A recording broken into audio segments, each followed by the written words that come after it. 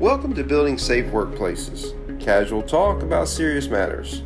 I'm your host, Tommy Knitt with HASC. Today we're listening to our webinar from June 3rd, focusing on COVID-19's impact on our construction and manufacturing industry.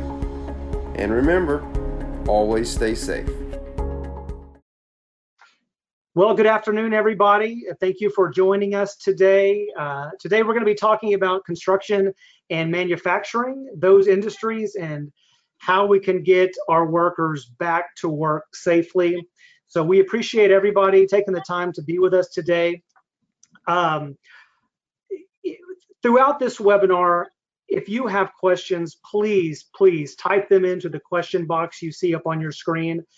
That is the basis of what this webinar series is a question and answer type format. We don't want to just talk. We don't want to lecture. We want to hear what you have to ask us. We want to hear what your concerns are during this pandemic, what your concerns are with your employees and your workforce during this pandemic, and hopefully help give you some guidance and some resources to help navigate you through those issues. So you'll see the question box up there on your screen. If you're using the app, it should be on your little panel there. But please ask away, type in those questions, and we will go through them and hopefully help answer all of those questions that get presented to us.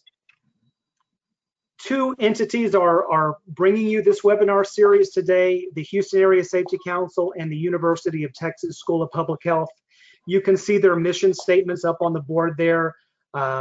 HASC's mission statement is to build safe workplaces, and the UT School of Public Health is to change the culture of health. So both missions are admirable and both geared to making sure that we have a safe and healthy workforce and workplace. So we hope that we can bring you some guidance today and answer any questions that you may have.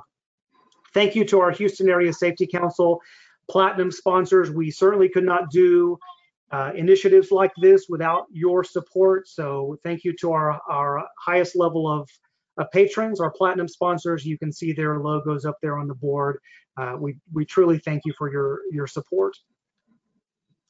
So today, a brief agenda. You can see it on the screen if you are looking on a screen. We're going to give you the current status of what the current pandemic looks like, especially as it relates to Texas and the Houston area. We realize that, Houston is the hub for manufacturing and construction in the state, and it's a big concern right now. How do I get my employees back to work? How do I make sure that there's not an outbreak in my site? We fully realize that that's a major concern to everybody. So we're going to look at the snapshot of what Texas is going through right now and how it looks. Going to go through some terminology with some of our PhD panelists today so you better understand what these terms mean. We're going to look at methods to reduce the risk in your workplace. It's all about risk reduction, right? How do I eliminate the hazard in my workplace? So we're going to go through some of that. We're going to give you some resources and some references that you can go look at on your own and get some of those educational facts. But more importantly, the vast majority of this hour-and-a-half webinar is going to be answering your questions. So if we don't have questions, we're just going to talk. So we highly encourage you to ask these questions so we can answer them. The questions are anonymous, so no question is a dumb question. If you have the question, I guarantee you somebody else has that same question. As of this morning, we had almost about 300 attendees registered, so it's a big group today. So we will try to lightning bolt through these questions and get them answered.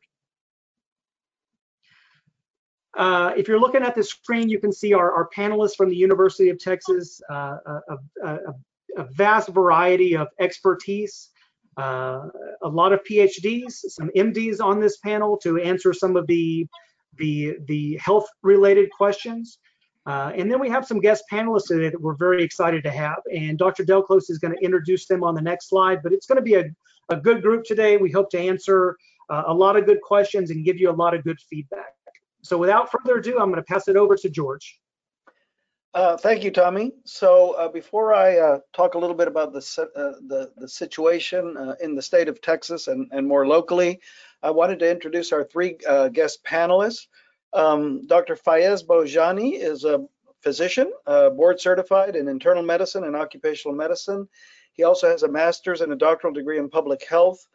Currently, he's responsible for health strategy, planning, and delivery for all of Shell Oil's business and projects in North and South America, and also leads the global health portfolio for manufacturing for the Royal Dutch Shell group of companies. Fayez is also a very good, excellent supporter of the University of Texas School of Public Health. He is an adjunct faculty member. He teaches our residents. He's also an adjunct faculty member at Baylor College of Medicine and a fellow of the American College of Physicians and American College of Occupational Environmental Medicine. John Hodges is also joining us. He is the founder of Evergreen Industrial Services and has worked as the president and CEO of that corporation for 18 years.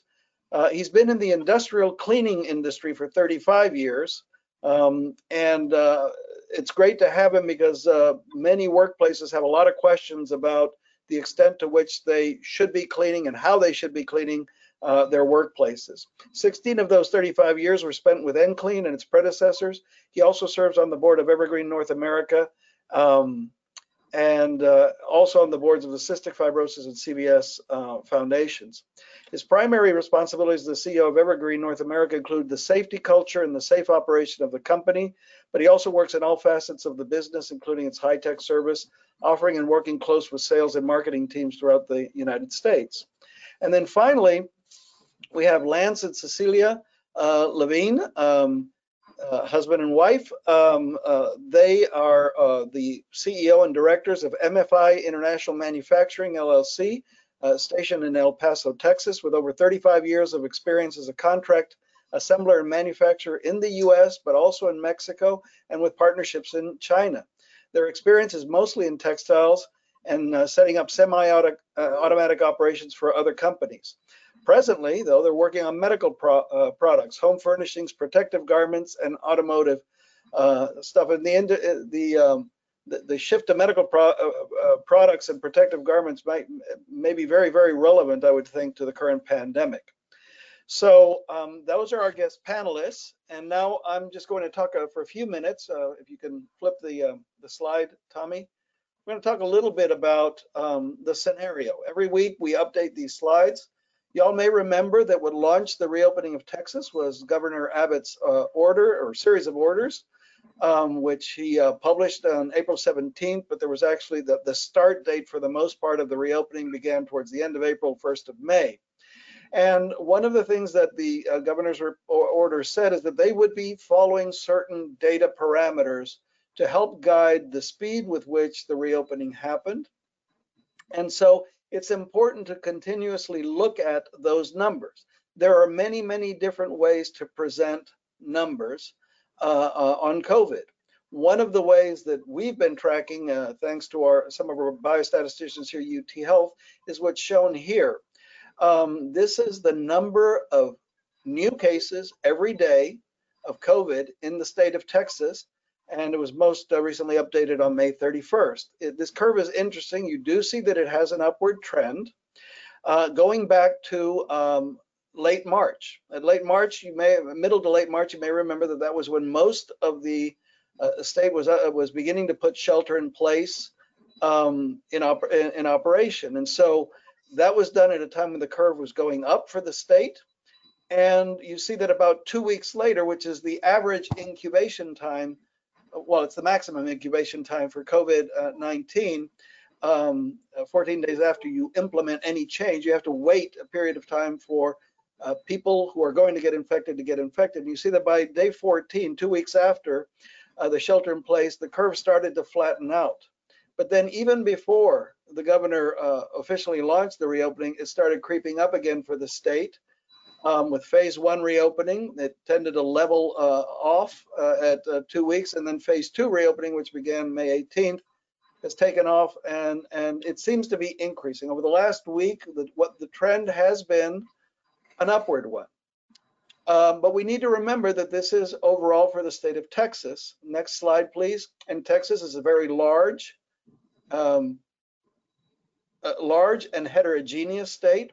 This picture here is taken from the Johns Hopkins University website, which I think most folks here know because it's constantly put on TV. But if we focus on the state of Texas, what we're seeing here is what we call incidents or new cases in Texas, and they're in different shades of color. The lighter shades means fewer cases. The dark purple shades means more cases or higher incident cases. So you see that we have some hotspots around the state. In some places near the greater Houston area, for example, or in the San Antonio area, we see that. But also in places like Amarillo. A lot of that may be due, for example, to the meat packing plant cluster that was there.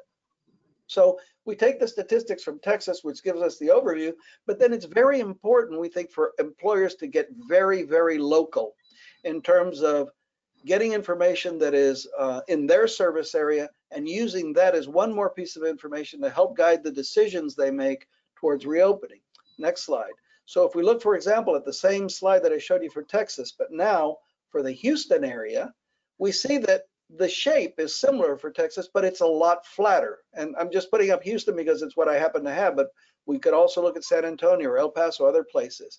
In Houston, everything appears to be much more attenuated, even though if you look toward the right and more recent dates, after the second reopening, the phase 2 reopening, it's starting to go up again. And remember that we're getting very close now to the 2-week mark of the Memorial Weekend holiday when people were going out a lot more. So we're going to need to keep an important eye. We're going to need to keep an eye on these important changes because they may modulate the speed with which the reopening happens. And sometimes, if we do let the data drive our decisions, as the governor said, that may indicate at some point that we have to hit the pause button and wait a little bit before going on to another phase. Or if things get really, really bad, we might even have to take a step back. Now, some people have been talking about the increase in numbers also being due to there being a lot more testing going on, and that's true. There are a lot more tests, but our same colleagues in biostatistics took a look at the influence of the new tests, and the graph below, you see the red line is the number of new tests that are being done every day in Texas. You see that there's a steady increase. It's slow, but it's steady. The blue line, though, is the new case curve that we see in the upper, in the right side of the upper graph. We just reproduced it, but you see that even though coinciding with increasing the number of tests, there's also an increase in the number of cases. The rise in number of cases is much sharper, the slope, than it is for the number of tests. So tests are having an effect, but they don't provide the whole explanation. Next slide, please. Now, this is just number of new cases. However, there are different metrics that we're using, and specifically the governor said that he was going to look at things like the 7-day trend in new cases across the state, but he was also going to look at things like hospitalization rates and the death rates. And he wanted to see if the hospitals were able to maintain at least a 15% surge capacity so that they don't get overloaded like has happened in other parts of the country. So these metrics are actually, these latter metrics are going fairly well. So if we take, for example, the Texas Medical Center in Houston, what you see here, the red line, is the 7-day trend in new hospitalizations for COVID. And you see that it was pretty flat in the end of April and up to the middle of May, but it's starting to creep up a little bit toward the end, toward the more recent days. So we have to keep an eye on this. It's still well below the surge capacity. The next slide. And it is one of the metrics that we look at to assess hospital capacity. And hospital capacity is defined by the number of beds it has available to accommodate COVID-19 patients, specifically or especially ICU beds, the number of ventilators, and also the degree to which we have sufficient personal protective equipment to protect the healthcare workers, that the frontline healthcare workers that are handling these patients. So without going into the different metrics, I just show you this slide because there are different things that we look at. You can see in the blue on the left, we look at growth trend, ICU bed occupancy, et cetera, et cetera. And over on the right, we have this green, yellow, red warning system that tells us what the current status is. And you see that in general, things are going okay in terms of bed occupancy and hospital capacity and personal protective equipment. But there's one yellow dot there, which is reflecting this more recent increase in trend in the number of tested positive cases. So it correlates with the increase that we're seeing. We need to keep an eye on this because it may influence, as I was saying, the degree to which we reopen. Next slide. One thing that we did want to bring to your attention, and this is not part of the governor's plan, but it could be important, is we all talk about increases in testing. We have to be testing a lot more, and especially to get a better handle on how much of the population of Texas has had or is having the COVID infection, because that's going to be very important for projecting the proportion of the population that might have developed immunity to the COVID infection. But that requires tests. Another important way we can conduct surveillance is by conducting symptoms. And so one of the things that we wanted to bring to your attention, because it's free, it's national, it's not just the state of Texas, was a little app that's developed by that was developed at Harvard and that we are using in Texas. It's free, it's secure, it meets all HIPAA requirements, so everything's confidential, but it allows any citizen to track COVID symptoms every day for themselves. It says it takes about 1 to 3 minutes to complete. The reality is once you get used to it, it takes less than 30 seconds. And all of the data are being analyzed by our school, but they're being analyzed in an anonymous, what we call a de-identified manner. So we can't track it to anybody, but it does help us looking around the state to see if there are clusters of people with symptoms, and that could also correlate with an increased number of positive cases without the testing necessarily. So here's the information for downloading it, and we will be providing the whole slide set to you after the webinar. So if you're interested in that and playing with it and downloading it to your app, or even encouraging your employees to do that, it can be helpful. In what ways can it be helpful to employers? Next slide. So if we go to the third bullet, if, for example, if your company works in a certain zip code or series of zip codes, this symptom tracker, a lot of people in that zip code, these are regular citizens, report increasing levels of symptoms. Businesses in these areas could use that information to sort of tweak or individualize their return to work plans and their protective measures. So again, it's not really an advertisement, it's free. It is something we think is useful, and if you think it would help you, then by all means feel free to download it and test it. And if you have more questions about that, then you have the contact information at the bottom. Thank you, Tommy.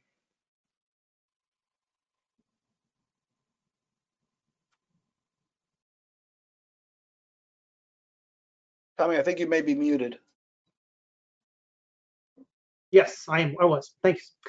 So I threw in a few slides on testing because we get this question a lot, and as one of the largest occupational health centers along the SHIP channel, we see a lot of employees coming through our doors, and a lot of companies that utilize our services. So I get this question day in and day out. What can I do to test my employees, or to make sure my employees that are going to be coming into work or coming back from being off of work are not going to come back into my site infected and spread this to 2,000 workers that work in this site? And it's a valid fear, it's a valid concern, and up until now there really hasn't been a good solution for that, right? It's just kind of screen people at the door, screen them for symptoms, do the mitigation processes that you can, but hope you catch somebody with a fever, hope you catch somebody that says, yes, I have a cough, but otherwise they're going to be inside the gate, right? And it's a big concern. So when we get the question about, well, how can I test people? I wanted to share that information with you. So, the tried and true way that we have to test somebody right now, whether it's going to your doctor's office or going through a drive-through county health clinic, is to get a nasal swab. The nasal swab sticks far up your nose, and if you've had it done, it's not a very pleasant test. It almost tickles your brain, and it gets sent off to a lab, and that result can take several days to get back, depending on how backed up that lab is at that time. I've had my results come back the earliest 3 days, the latest about 10 days, and there's no rhyme or reason to when you're going to get those results back. So sometimes that's not always feasible to employers when they need those employees back to work that day or the next day to wait 10 days to have that test come back. In addition, it's not a inexpensive test either. You know, there's lab charges to it. There's PPE charges that get tacked onto that. So, but that's the tried and true gold standard test that we have, is to swab and send that to a lab. You know, we do have the availability now in the second bullet point to do antibody testing, whether or not that's testing a quick test with a prick of a finger, and that employee can know right then and there, you know, within 10 minutes if they have antibodies built up to a previous exposure. And then there also now is the antibody blood testing, that we can take a sample, send it to a lab, but again, that takes a few days to get back. So we've got testing for the actual virus in the body. We've got testing for past exposures with antibody testing. And again, you know, what are some of the pros and cons to those things? The nasal swab is going to tell you right then and there, at the point of when that employee came in to get swabbed, if they had the virus in their body or not. And it's going to take several days to get back. Well, if the employee goes to a family function during those 7 days and gets infected, you know, there's a gap there, and that's a concern. The antibody testing, the quick testing that we have in the clinics now, there's definitely some pros and cons to that. It's a test that can tell you if you've had a past exposure, and if you've built up antibodies to that test. Well, there's some cons to that, in that we don't know if everybody's going to build up immunity and antibodies if they've been exposed, right? That's one of them. There's some false positives that come along with those tests. And you know, I think the biggest concern that spooked a lot of professional medical professionals is that the FDA kind of pushed those things through very quickly, and there was a lot of uncertainty of how accurate they were. You know, now there are FDA approved ones. We only use the FDA approved ones in our clinic, but there's some concern there, you know, and just because I have immunity, I show immunity, does that truly mean I'm just okay to go back to work? Maybe not. You know, maybe I've been re-exposed and those antibodies aren't going to be protective you know, for me. So there's a lot of pros and cons to what we have. We do have some solutions that we can test for, and test those employees to see if they're infected or maybe they have some immunity, but it's not great, you know, and we're still kind of limited in what we can do to check for you know, for infection in these employees. What's coming soon? You know, we do have some newer quick tests that are coming on the market that have been FDA approved. Those kind of work like the rapid strep testing that you get done at your doctor's office during cold and flu season. The rapid flu testing, it checks a little bit of a different way than the nasal swab does. So those are coming soon. There have been some oral swabbing tests that have been FDA approved that show some promise. You know, they're not readily available right now, and the availability of some of those newer tests are just unknown. You know, I'll tell you that we at our clinic have gotten approved to have that quick nasal swab test, but we're not going to have it for at least another month. So that doesn't solve a lot of problems for employees and employers that want things done right now. You know, we do have the antibody testing, we have the full nasal swab, but sometimes that doesn't meet the full need of a workforce that, you know, if your site, the site that you're going into has the need for 2,000 workers tomorrow, what are your options? And you may just be, you know, back to checking temperatures, screening questions, which are good ways to screen, right? But hopefully sooner than later, the availability of some quick testing with 100% accuracy will be here, and will be in clinics, and will be at the gates when your employees walk in the door. Maybe there's a quick test to swab, get them in the gate, know right then that they 100% do not have that virus in their body. That would be ideal. Hopefully we're getting there, but right now we're still limited in what testing methods we have. So I'm going to pass this now on to Dr. Janelle Rios with the University of Texas, and she's going to talk about some ways to prevent that virus from getting into your workplace from the get-go. So Dr. Rios, Janelle, take it away. Hi, everybody. My name is Janelle Rios. I'm at the UT School of Public Health, and I'm going to very briefly share with you a well-known and very often used public health tool that serves as the foundation for controlling hazards in the workplace. And many of you are probably very familiar with the hierarchy of controls. Hierarchy refers to the level of effectiveness of each of those controls. I think that this is important to frame the rest of the discussion, because in answering the questions that you're about to pose, we refer back to this hierarchy to recommend methods that are going to be the most effective for your workplace. Surgical masks, they get a lot of press, but there are more effective ways to control the virus. One is to eliminate the virus from actually entering the workplace. Remember, employee self-screening starts at home, and tell your employees, do not come to work if you are ill, and encourage telecommuting when possible. And facial coverings are wonderful, and I have an array of cloth coverings here that I cycle through as I leave home, and that I can wash. And that's important that they get washed properly and managed properly.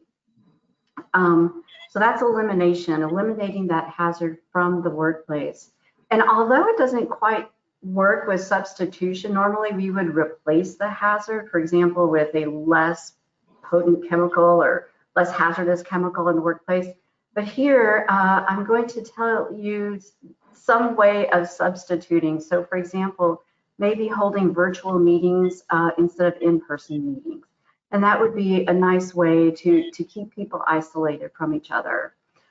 Engineering controls isolate the worker from the hazard by putting in some physical barriers. You see a lot of plexiglass around, especially at the grocery stores. That's where I go, I guess, pretty often. But in manufacturing and construction, maybe there are some opportunities for other engineering controls, such as robotics or HVAC technologies, and increasing air exchanges or putting in some inline UV technology to disinfect the air. There are administrative controls, and that includes real solid training on how to screen yourself. At what temperature should you not go to the office? And I think that taking your temperature at home is important, because as we enter the summer months, people are going to be hot, and especially if they're having to walk from their vehicles into the office or their facilities, they're going to be hot, and I do worry about false positives there. So self-screening with temperature checks at home and looking at the symptoms that somebody may have at home, giving employees the technology so they can work remotely, organizing work to limit physical contact, and that could be things from modifying shift work, staggering breaks, modifying that workflow, relaxing sick leave policies so that workers feel that they are able to take sick time and they don't feel the pressure to come into the office or into the work site, I should say. One interesting idea that has been floated around is to designate a COVID-19 administrator for your company, which is a really nice idea, because then you've got somebody, and maybe this person is not a healthcare provider, but somebody who is keeping up with the newest information that's coming out of CDC, OSHA, the World Health Organization, and local health departments. So that's a really interesting idea, and could be very helpful for your facility. And finally, and the least effective method of control, of course, is providing PPE. But remember, with providing the PPE, you have to provide training, because with an N95, there is some very specific training for donning, doffing, using it, reusing it, extended use of these things, and of course, fit testing. So I was given 2 minutes to go through all of that. I welcome your questions at the end. Thank you very much. Thanks, Janelle. And I just wanted to highlight too, because we get questions. I know George and Bob do all the time about, what can I do inside my facility or my manufacturing plant to help reduce the risk. Here's the slide for you. This is, if you took one slide away from today of what can I do, there's 12 bullet points right there that you could initiate or implement tomorrow, and know that you've done a lot to try to reduce that risk. So I think George mentioned it earlier, but we will send everybody these slides. So you will have this. This is nothing secret.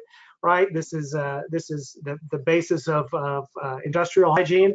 So we'll send you this, but some very specific things that you could do to make sure that your site, your plant is doing all they can to reduce that risk. So thank you, Janelle. Christy?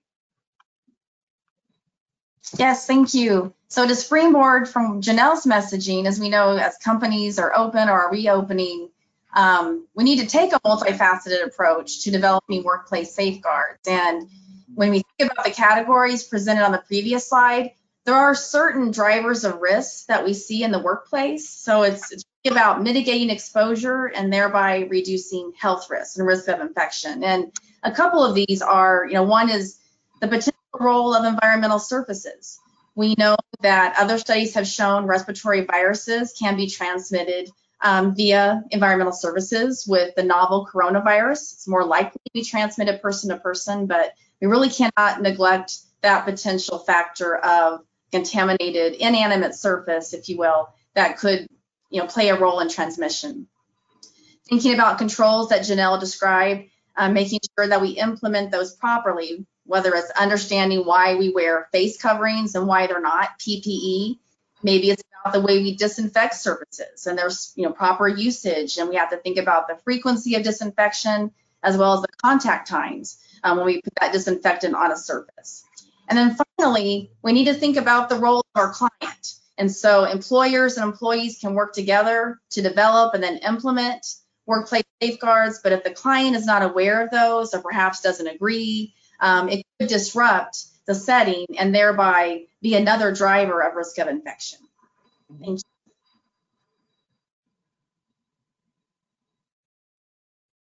Bob, I believe you're up.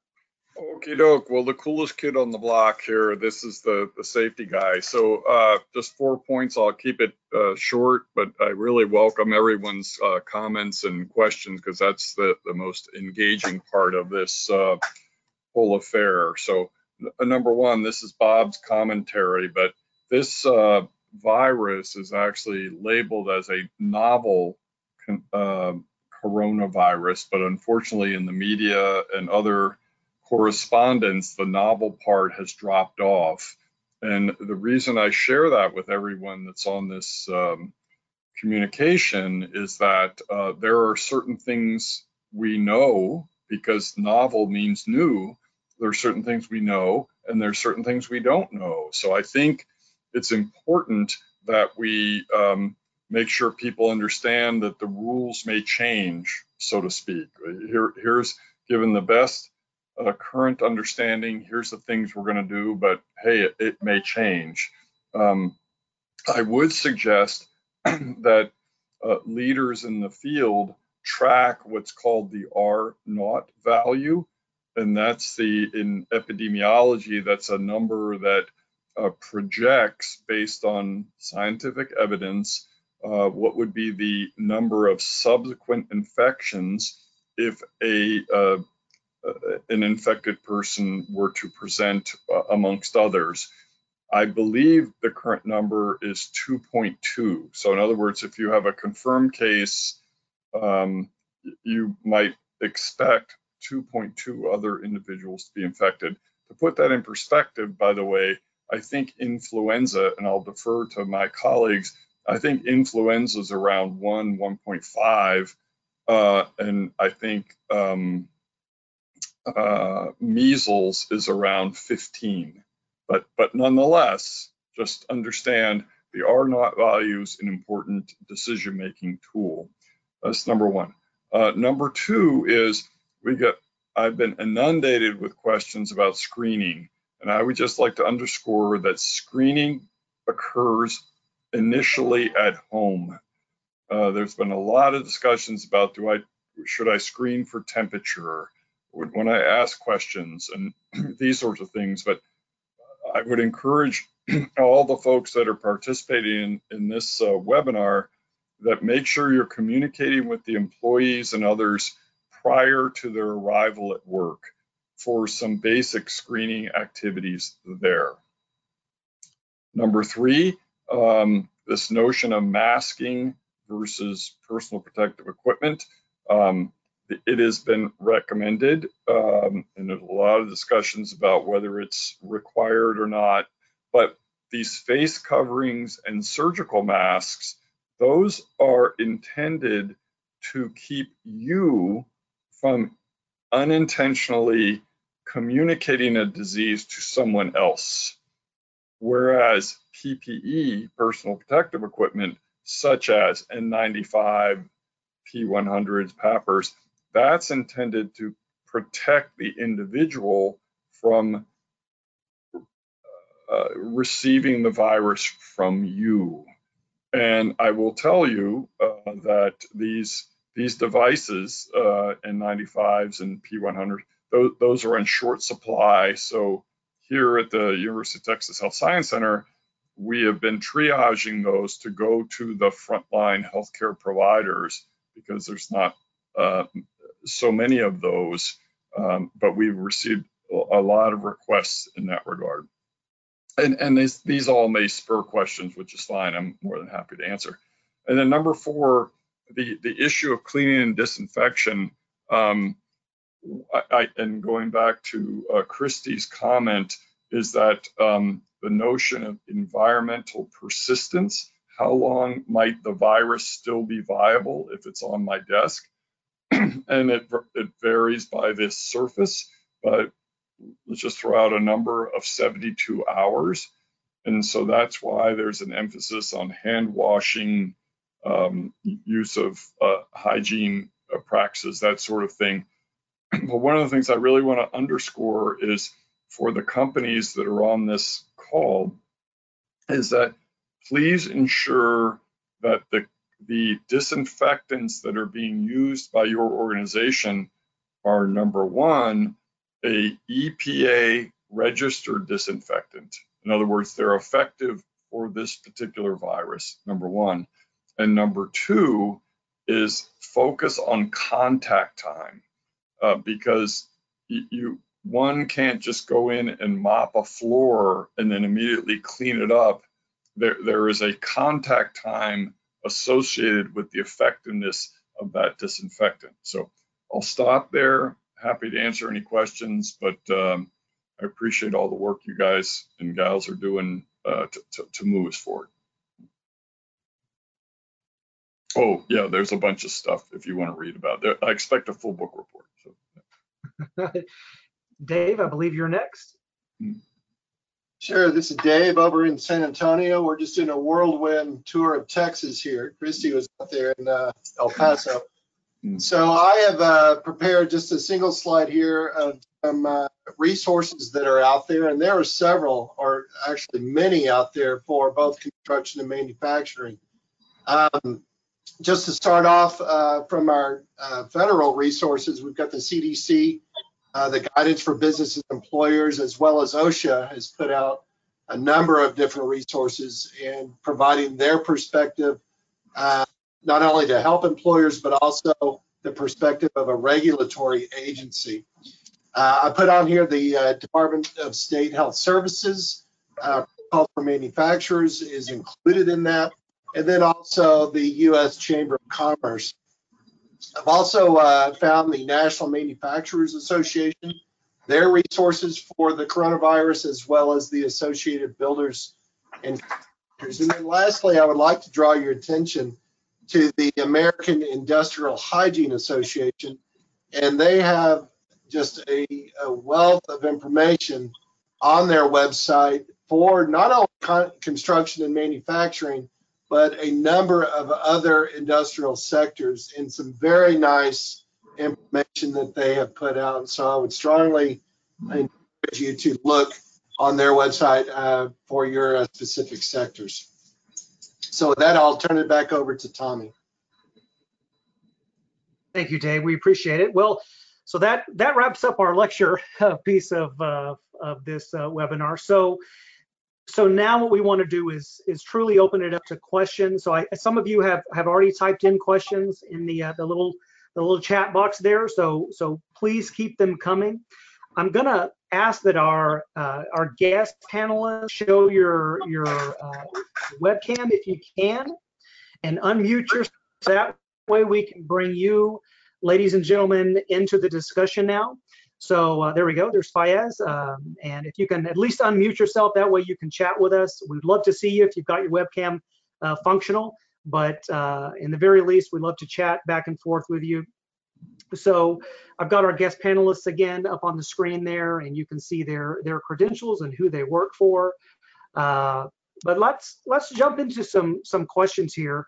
And I'll ask this question to our three guest panelists, and just jump in and say, I'll take this one if you have an answer for it. But you know what scares you the most right now about getting employees back to work safely? What are you concerned about? What gives you the most apprehension? What are some of those concerns? This is Lance Levine. Can you hear me? We sure can, Lance. Hi, I'm the CEO of MFI International Manufacturing, and we have a plant in El Paso and several plants in Mexico. And I've been doing this down here since about 1982. So to answer your question, I think testing is perhaps the biggest concern that we have. The gentleman who discussed testing and the concerns about it, I think was right on target. The idea that you test someone today and tomorrow he gets infected, I don't know how you deal with that.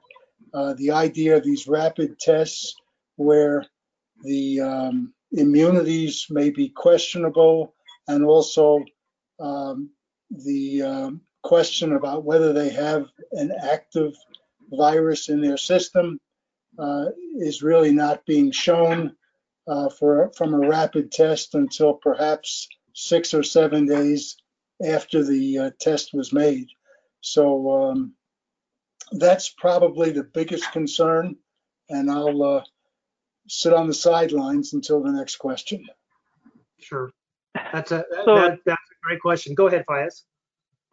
So Tommy, for me, I think everything that has been described, including the testing, are important, very important considerations.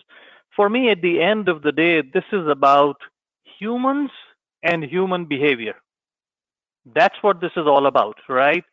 Because as humans, we have a level of resilience, and we have a level where we start to normalize things, and as humans where we cross our limits, right?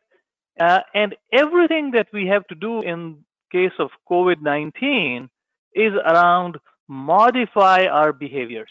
Yeah, behaviors starting from home, behaviors starting from personal hygiene, behaviors of not coming to work if you are sick, behaviors of letting people know if you are starting to feel unwell, behaviors of wearing your face coverings, everything, right?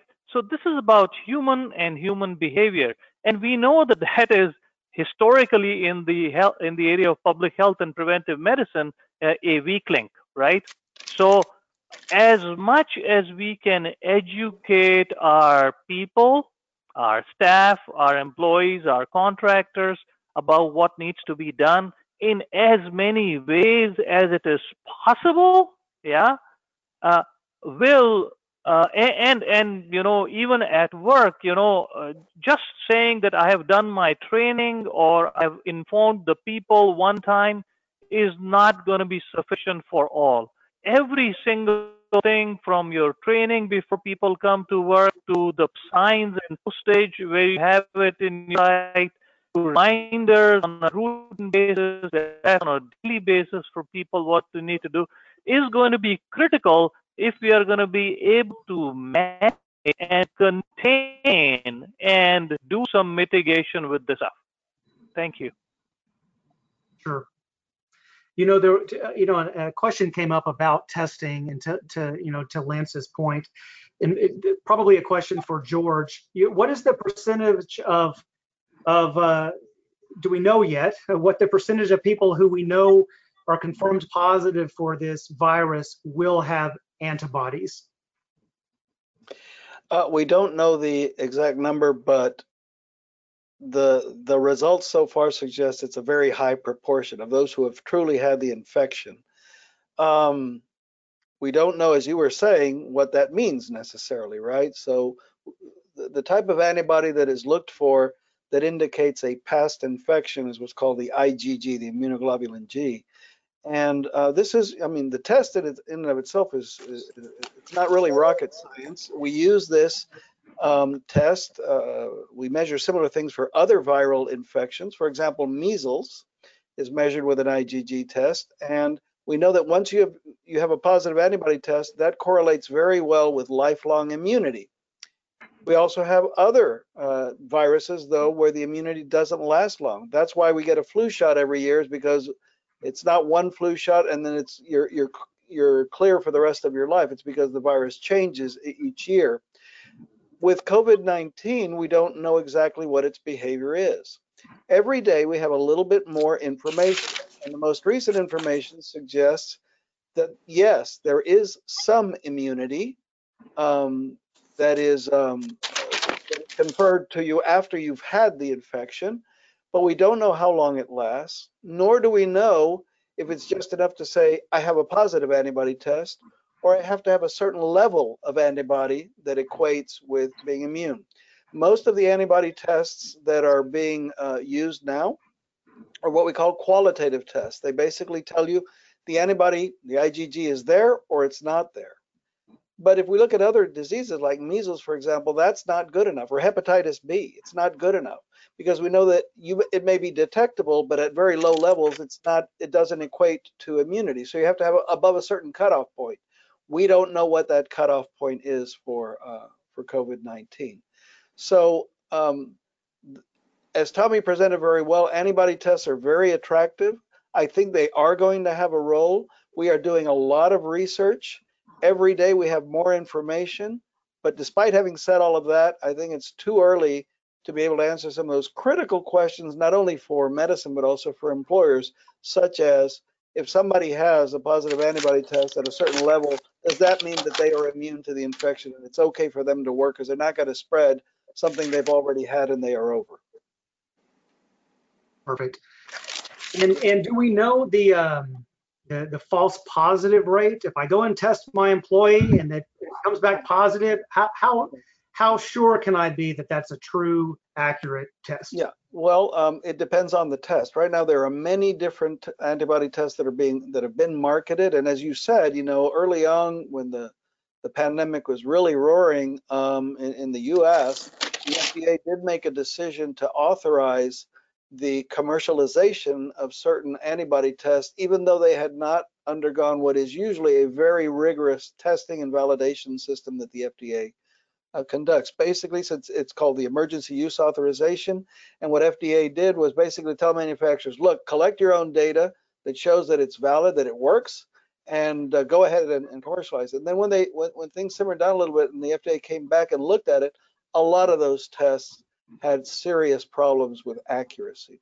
And accuracy means that obviously what it implies, but it also means that you may have a test that is falsely negative or a test that is falsely positive. Both of them are not helpful, because false negative basically says that you don't have the disease when in fact you do have the disease. That could be something as simple as having tested too early after somebody got exposed. I think, Tommy, you were mentioning that it takes several days for even the swab to become positive. So for example, here at UT, if we have somebody that's exposed today, we don't test them today for the virus. We wait a few days, at least 5 days, to test them because we know it's going to be negative today. The false positive is also not a good thing. That means the test says you do have the infection when in fact you don't. And obviously, imagine the stress that can cause and the anxiety and all of that. But there is more information accumulating. We are doing a research study here at UT. Actually, tomorrow I'm the study subject, one of them. I have to go get my blood drawn for it.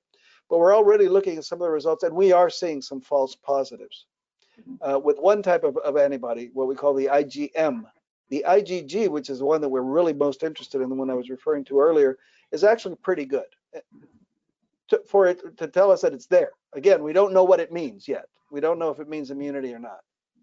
Okay. There's some questions about, what is the industry doing as a whole to screen employees at the gate or at the door before they go in. So maybe I'll open this up. I think Lance and John are both they've muted themselves. There we go.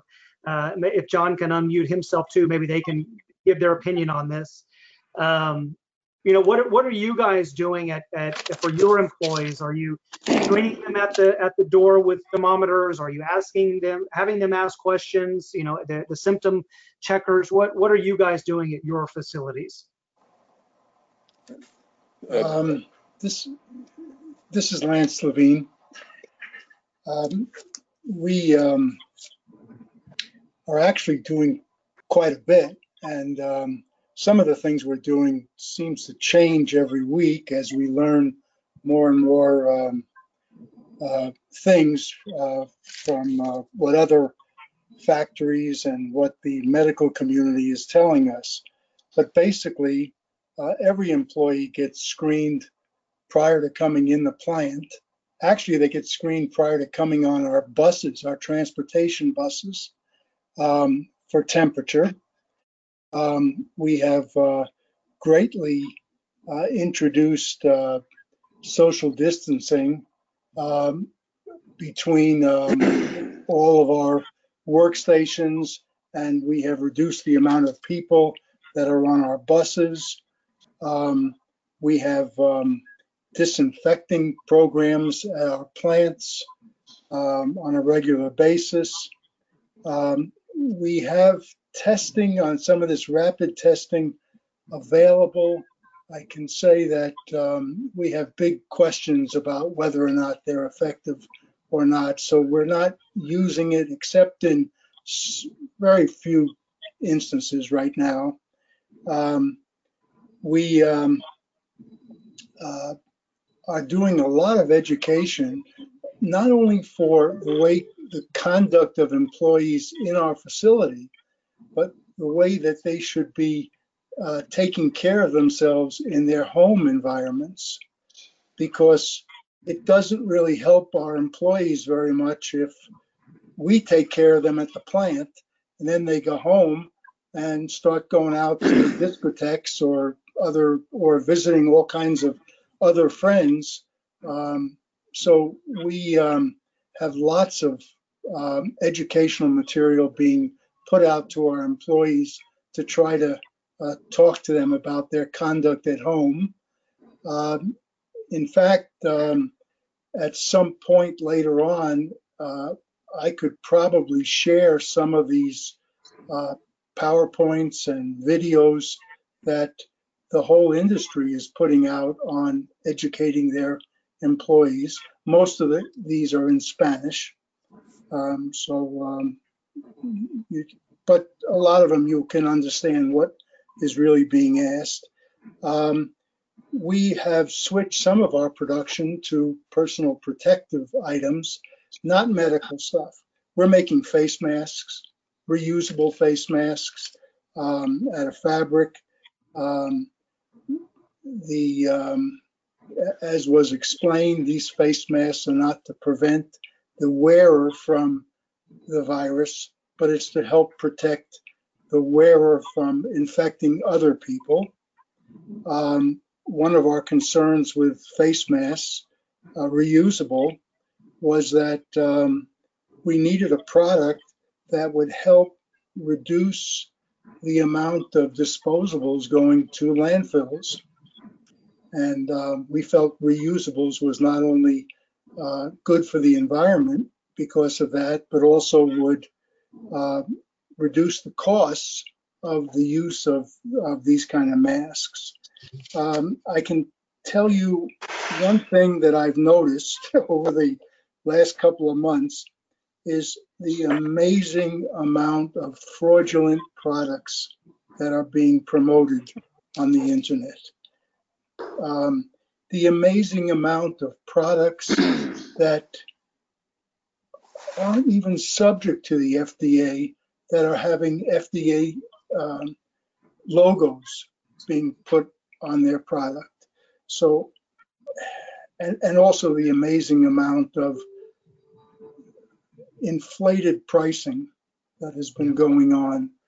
And we've seen even products like N95 masks that are totally phony that have come in. A lot of this stuff has come in from China. So that's basically what we're doing right now. But those are my warnings about these fraudulent products. Sure, and there's a follow-up question later, but I'll throw it back to John Hodges. John, what are you guys over at Evergreen doing as far as screening employees? Yeah, thank you, Tommy, and thank all the members of the panel. It's been very educational and helpful. And I will say with that, the whole thing has been kind of a continuous improvement process since this all kind of slammed us unforeseen a little bit in March. And my team has worked very close together. Our branches are from the East Coast to the West Coast, and most of our clients are Fortune 500 and 100 companies. And a lot of the knowledge that we received came from our clients, HR departments working on different issues, our HSE groups. One thing I will say is that things changed in periods. How we responded the first week changed the second week, and then a month into it, things were continually improving. And as far as deconning our facilities, and we had a down cycle in our workload at first when the refinery started minimizing, not from production, but minimizing, personnel because of the COVID-19. But I think that as those numbers, we're starting to see those, coming back up, and have been seeing those come back up as early as, April. So we had about a 3-week period where had a lot of people that weren't working in 1,900 employees that are, scattered all over the United States. And then, we still had turnarounds.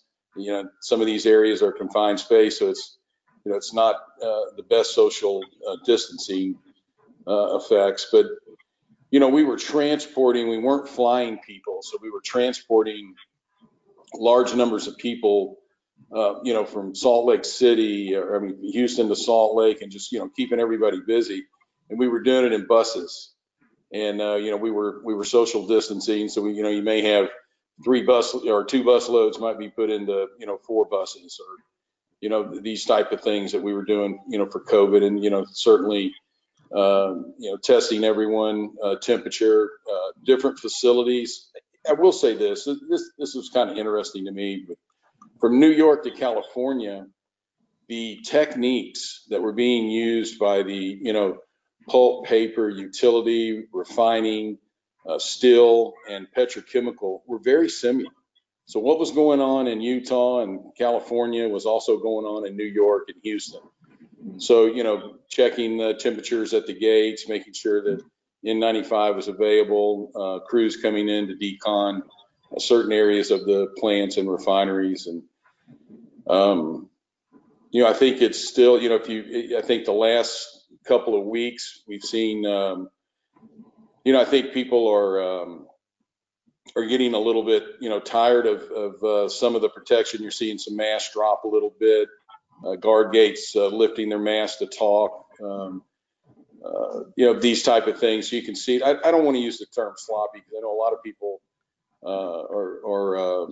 certainly, we still have some people that are working from home, but very few. But I know a lot of people are very sensitive to this, as well as myself.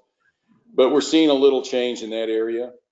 And that's about all I have. That's great. Thank you, John. It's good information. Hey, this is Bob.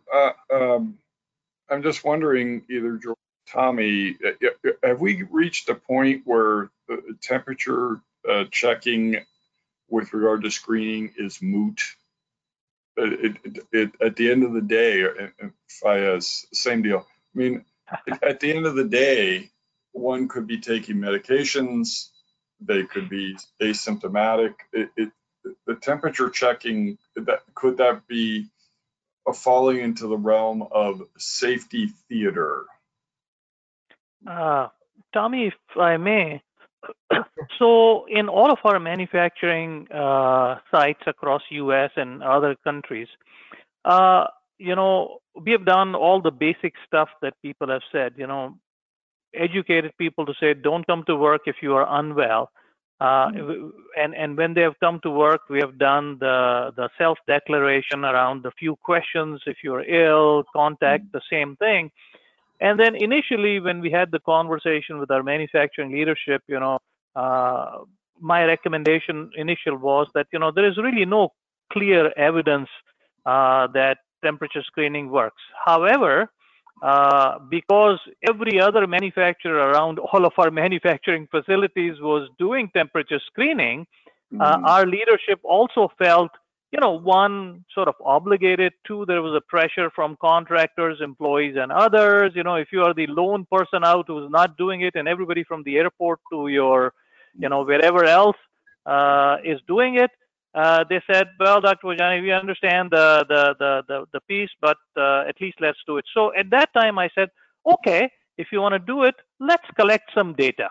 So at least we'll know at some point in time whether we are able to gain some evidence, right? And temperature screening has been done in the past in the SARS and other pandemics. So now, from our manufacturing perspective, we have collected over 150,000 data points for temperature screening. And now we are probably getting towards 200,000 points. Of those, about 15 of those 150,000 people who were screened, 15 or 18, something in that number, but below 20, had elevated temperatures on the temperature screening with the temperature gun. So we followed all of those people, and we find out the vast majority, over 2/3 of the people, had a positive temperature screen because of the issues with the temperature gun, first of all. 2/3, right? So that leaves you a handful. All of those people were also asked to go and consider getting a test done. Only one of those 15 or 18 people who had tested positive with the temperature screen ever got a COVID positive result. So now everybody can do the math, right? One case out of 150 or 200,000 across US, and so our leadership is at the present time with this data re-evaluating whether temperature screening the way we currently do it is of any value or even effectiveness, right? And so we'll be making a decision on that from our group perspective. But I also see that American College of Occupational and Environmental Medicine has put a paper out now around that, and they also say that there is they probably shy away a little bit rather than being completely final on their assessment, but they say there is very low evidence, if at all, of anything. And I'd propose to say that I'd even venture to say that there is really no big evidence for it, at the present time. Now, temperature screening may have some roles if you're looking at, for example, a very remote population where you cannot extricate people out of that and you want to go above and beyond it. But currently in our manufacturing, I feel that temperature screening has run its course, if there was any course, and now we are doing it because somebody else is doing it, and we have hard time stopping it. Because the important thing, sometimes what you say comes back to haunt you, because I said we should determine why we are doing temperature screening. So what's the entry criteria for doing it, so we know clearly what is the exit criteria for it. When we start without a clear entry criteria, you have to exit without a clear exit criteria, and that's the challenge. Thank you. Thank you, Faiz. Yeah, very interesting. I don't know if George wanted to add anything about temperature screenings. Nope. I think, it's being done in healthcare settings, in hospitals, and there, given the nature of the people that enter the building, there might be a greater likelihood of people having a fever when they come in, and or the vulnerability of the population that they're going to see or interact with might be an element that would make you err more on the side of precaution. It also takes 2 seconds. In my world, the healthcare settings, that might be a little bit different. I do know that the yield is very low, but the consequences of letting somebody in with a fever in a hospital, which is where ill people go, that's not the same thing as to a manufacturing plant, which predominantly healthy people go to, might be more relevant there. Okay. So Tommy, I'll just make one footnote here. I had to take my mom to one of the major hospitals in Texas Medical Center for one of her evaluations, and both of us, as George said, were screened for temperature. My temperature was found out to be at 95.4, and hers was 95.8. And the screener told us, oh yeah, absolutely fine, just go through. So I don't know what they're looking at, but obviously they're looking at a higher temperature. And, I wonder whether my temperature ever was 95.4 or not. But, there are lots of variations in the instrument and the accuracy of those instruments too, which I think a lot of us probably did not pay a lot of attention to going into it. Yeah, so let me just follow up with that. So we did see a lot of that early on, at least in the hospitals I'm with. I think it's better now, but early on we were seeing low temperatures. And since the guidance that these folks had been given is don't let anybody in with a temperature of 100 or 100.1 or higher, that was their cutoff. And so when they got a totally unlikely temperature, like a very low temperature, they just said, well, it's not 100. And that was from inaccurate use. And that happened at a couple of the hospitals I'm affiliated with. They retrained, and it appears to be going better now. But that is inherent to the device and also to improper technique mainly. Let me ask a question here to our friends in El Paso. A question was written in that says, with respect to our close working relationship with the border in Juarez, Mexico, as we open up the economy, more people that live in Juarez may be coming back and forth to work in El Paso. How do we address flattening of the curve in the El Paso region? Well, I'm an El Pasoan.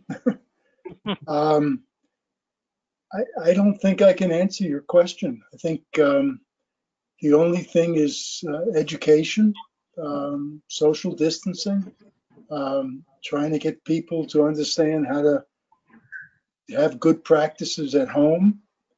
Other than that, I'm not sure where we go from here. One of the things, of course, that deals with the curve is, I guess, the more people that you test, the more it influences the curve. Sure. Did Christy have any comments on that? Sure. Just to follow up, Mr. Levine, definitely hit, the important aspects. And I just wanted to mention, in this global environment, and we're, a unique community and a close-knit community, and we have come together to address COVID-19, and under the strong leadership of our county judge, as well as the city. And then Emma Schwartz, who's the president of the Medical Center of the Americas Foundation, has established a public-private partnership. We have meetings daily, literally, throughout the week. It involves our Juarez partners, and we talk about all the different factors that have already been highlighted this morning. So it's everything from PPE to best practices in terms of social distancing, as Mr. Levine mentioned. We talk about the medical device industry and other manufacturing plants and what could be some best practices. A lot of times we are in the weeds trying to figure out what would mitigate risk and what are the factors driving risk in those scenarios. But it is a really complicated question when we think about, it's really our but a multinational community we have.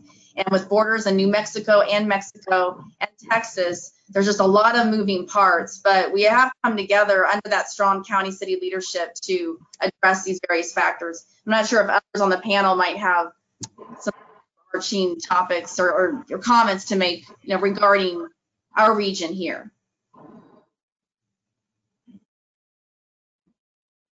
I will say that somebody wrote in when talking about screening and the temperature checks, somebody wrote in with a good point, you know, and it's almost like having DUI checkpoints along the road. If you know you're going to be stopped, maybe your behavior changes a little bit and you don't drink. So if you have the screening temperature checkpoints at the gates, maybe somebody may be a little bit more deterred from coming to work knowing that they may have a fever, or maybe they checked it at home and they have a fever.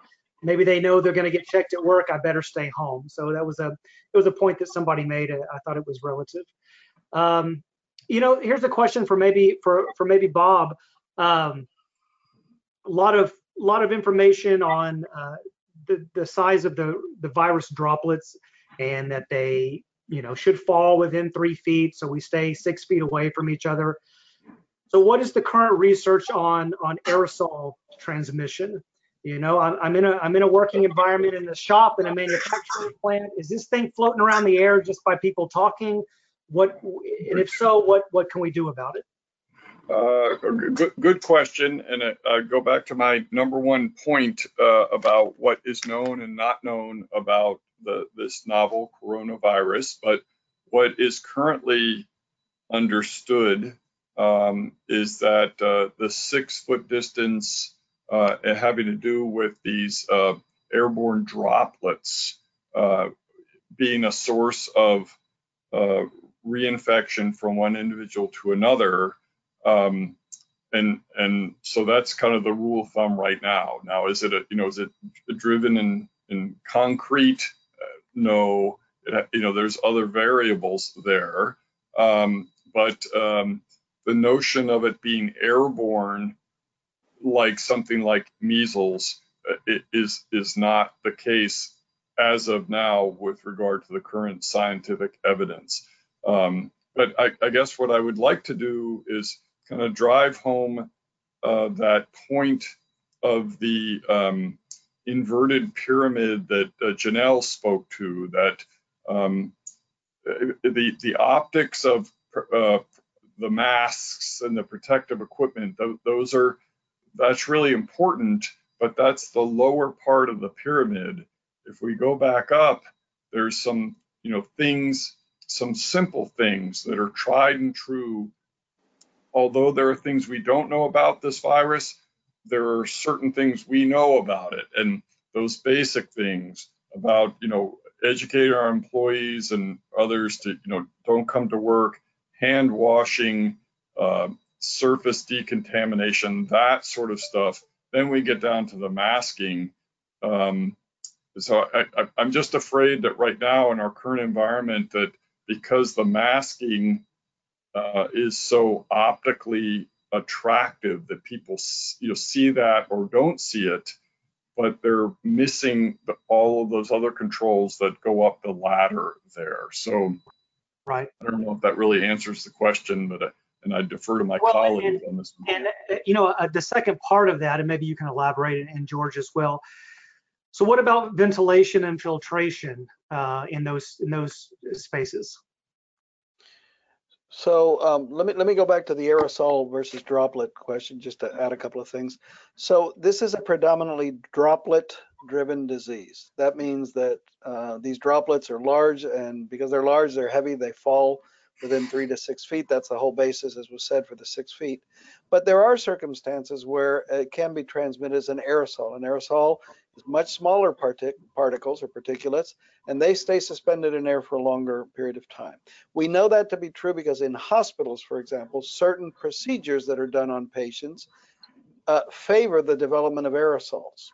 And for example, intubating a patient, extubating a patient, giving them a nebulizer treatment, for example, if they have asthma, suctioning them, all of these things can generate aerosols. The distinction is important because the level of protection is different for our healthcare workers if you're talking about 100% droplet transmitted disease versus an aerosol. With an aerosol, you need a higher level of protection, and the surgical mask is not enough. You need an N95.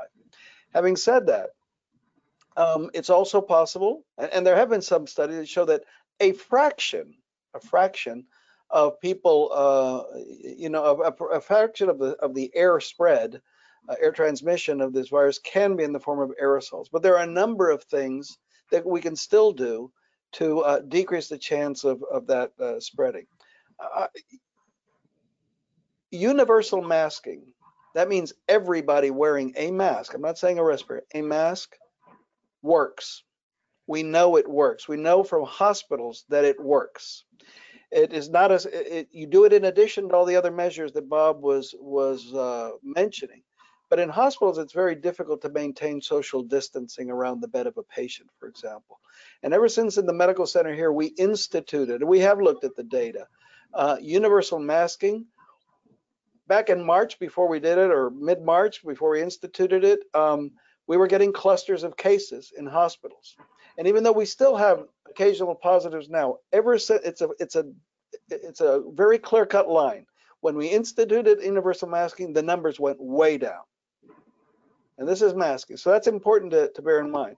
The other thing is what Bob's going to talk about now, which is the second part of your question, Tommy, which is air exchanges. But masking works, and it works in the community. And I think there's a lot to be said to take the experience from healthcare settings for those measures, those basic measures of social distancing, disinfecting your hands, wearing a mask, and contact and identifying and isolating cases that have worked so effectively in our hospitals locally. Maybe not in New York because they got hit at a different point in time, but it's been very effective here. That can also serve as a model for the general community. Okay, I think that was my cue to speak about air changes per hour. And so that's one I would encourage each of you, if you've got a notebook, write that one down. And within your respective organizations, one of the things you want to know is what are the current ACH, air changes per hour, within your organization. But more importantly, you want to make sure that it's not recirculation of the air, but rather changes with incoming air and to flow through. Now, I realize that this has an impact on your utility bill, but the last thing in this current situation that you want to do is just recirculate the air that is currently present where all of your workers are. And so then I inevitably get the question, and I'll give you the number, and I defer to my colleagues on this one, but in a clinical setting, so let's say you're going to not in the hospital, but let's say you're going to get a simple procedure being done in an outpatient setting, that the recommended ACH, air changes per hour, in that setting would be 4 to 6 ACH per hour. All right. Okay. And so I throw that number out because if you think about it, in our current environment, each person could be potentially someone who could infect someone else. So to me, that's a reasonable rule of thumb to shoot for air changes per hour within the work environment. I'll pause right there, George, Fayez, others. Either thumbs up. That's right. I think the important thing is the distinction between ventilation or air exchange. That means bringing fresh air from the outside, replacing the existing air 4 to 6 times per hour. In some cases higher, it depends on what you're doing, right? Distinguishing that from recirculation. And recirculating air, I think, is important, especially in manufacturing facilities where fans in some settings are widely used, right? Which is great. They cool you, all that stuff, except just remember the distinction. If I take a room and I close it off completely, and I put a fan in the middle of the room and I turn it on, not only is that not exchanging old air and replacing with new air, it is actually maintaining, it's recirculating the air, so it's maintaining anything that could be harmful in the air for a much longer period of time than just letting it drop to the ground, because you're constantly recirculating. I think that's the important distinction. And if you don't know in your own company what to do, call your HVAC professional, because they know how to calculate these things, whoever you contract with. Great. Thank you very much. So we've got about 10 minutes left in our webinar, and we've got several more questions. So if we can do like a lightning bolt round and just answer fire some answers off quickly. We can hopefully knock all the questions out and then leave a couple of minutes for some closing comments by our guest panelists. A question: does anybody know if the governor's task force has a health professional on it? It supposedly does, more than one. According to what the preamble of the order, they had several people providing medical advice. Okay. Does the symptom tracking app tie into the governor's contact tracing protocol? No, it's a separate thing. The contact tracing is totally a public health department, state health department activity. The symptom tracker is something that originated from Harvard University, and it's separate. It can add value to it, but it's not part of the official contact tracing. The contact tracing is when you have a positive case. The app is for just tracking symptoms in the community. Sure. This one was for Bob. As to masks, could you talk a little bit about proper handling, taking on and off, storage? How do you properly deal with a mask? Sure. So, okay. So the face, let's be clear on the terminology. So the face coverings, which might be a cloth, let's go down the hierarchy. You might have a cloth face mask that you've, maybe someone has issued you, or perhaps many people are making these things. So you would put them on, but the important part here is that you want to remove them from the back. And then, there you go, Janelle's demonstrating there. And then what you want to do is remove them and then wash them in hot soapy water and then hang them up to dry so that you can wear them the next day. If you're wearing a surgical mask, I have a visual aid there. If you have the disposable this one, these are intended for one use, and then you wear it for the day and then you ditch it. That compared to the other respiratory protection, which would be N95, elastomerics. Look, she's providing. It's like we choreographed this, right? So, but those are again to be handled in a certain way. What's unusual is the N95s are so precious right now that we are actually doing reprocessing on those devices using a certain sterilization or disinfection process. But I suspect the people on this webinar aren't really interested in at this point. So let me just add right quick that after you wear one of these, a reusable face mask or facial covering, you don't want to touch the inside of it, because this is the part that's right up against your face. You have to have very clean hands when you're handling this, and you really want to handle it by the straps rather than by the actual cloth. Just keep it as clean as possible, because this is touching your face. On the same line of that, probably a question for George or maybe Fayez. We do a lot with masking to cover our nose and mouth. What about our eyes? Is there any indication that this virus can be transmitted if it gets in your eyes? Actually, there have been reports of eye infections and redness with this. Not a whole lot, but certainly, it's a mucous surface, it's a wet surface, and you can have the virus go into the eyes. So, people have said if you have goggles and you're working close to people, you could wear goggles, but that's not been a common recommendation. George? Yeah, well, in the healthcare setting it is, because everybody pretty much that interfaces with patients suspected of having COVID or actually having to wear face shields, which confers eye protection, as well as the other alternative is goggles. Yeah, I think a lot of the risk of transmission via the eyes only is extrapolated from experience with other viruses, not maybe so much for this one. We don't have as much information. I think if you look at other viruses, the eye transmission exists, but it's much less of a risk than the or of a pathway of exposure than the nose or the mouth.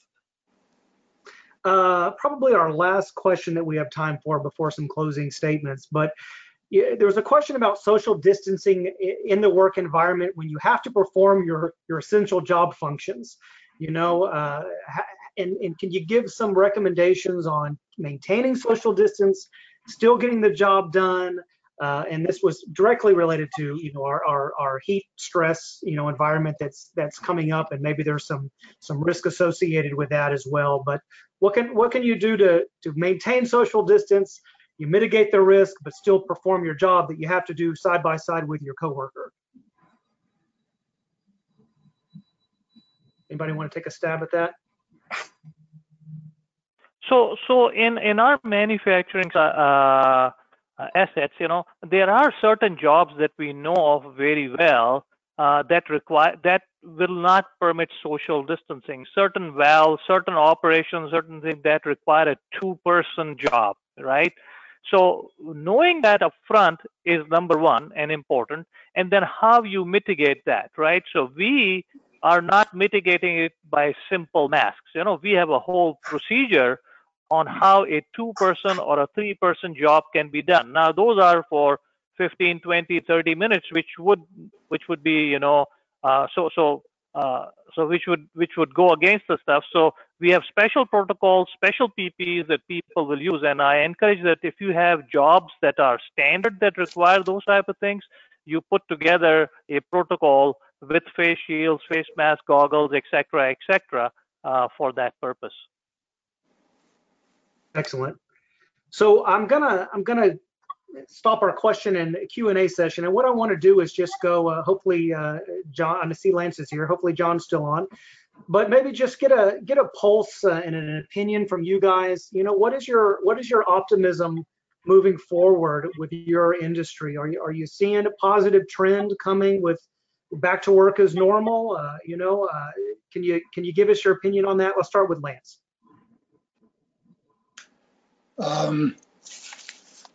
Back to work as normal. No.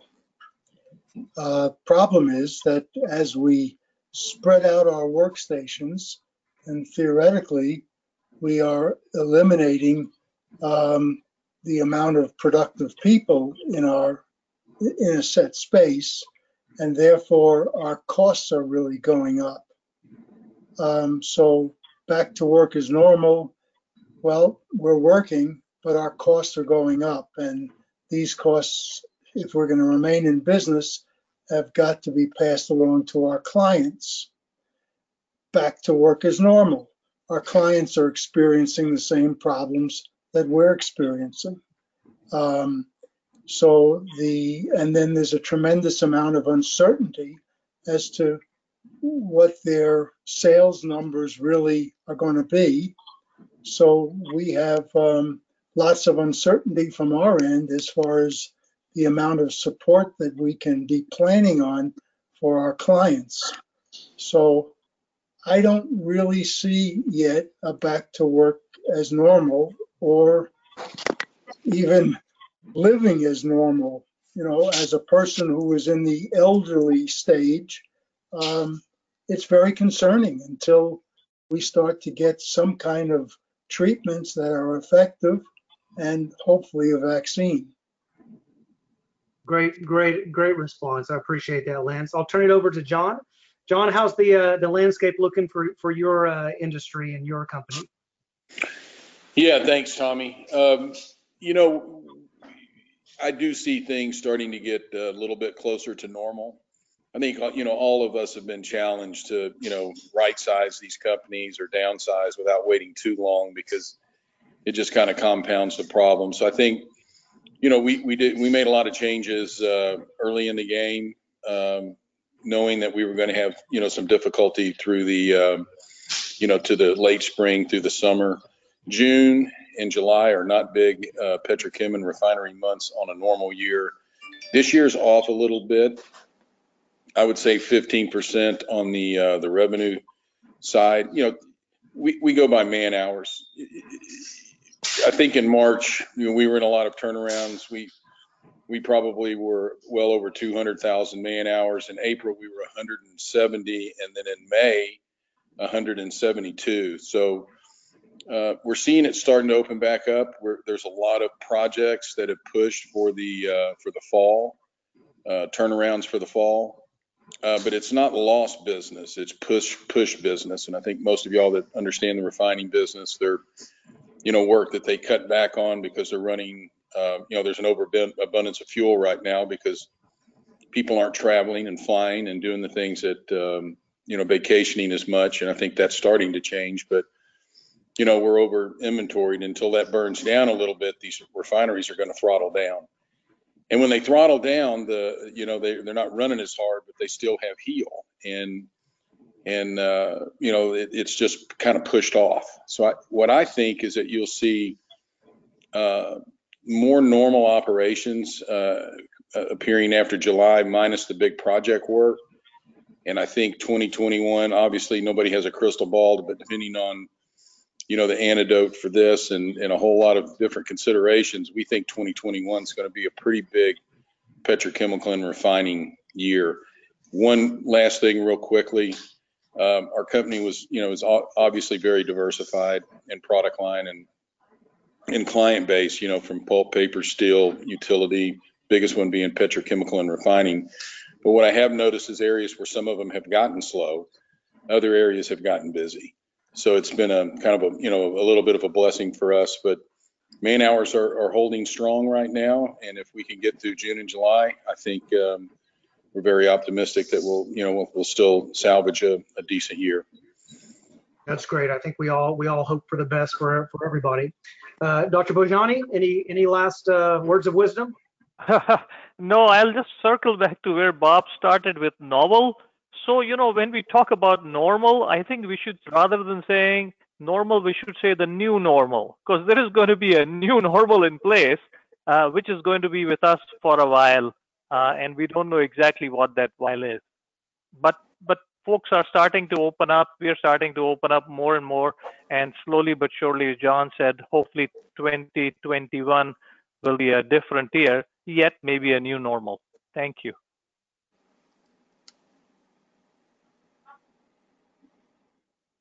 Thank you. Unless any of our other panelists have any closing comments, I'll just thank all of our attendees. I saw we had well over 200 today on there, so thank you to our attendees. Thank you to our guest panelists.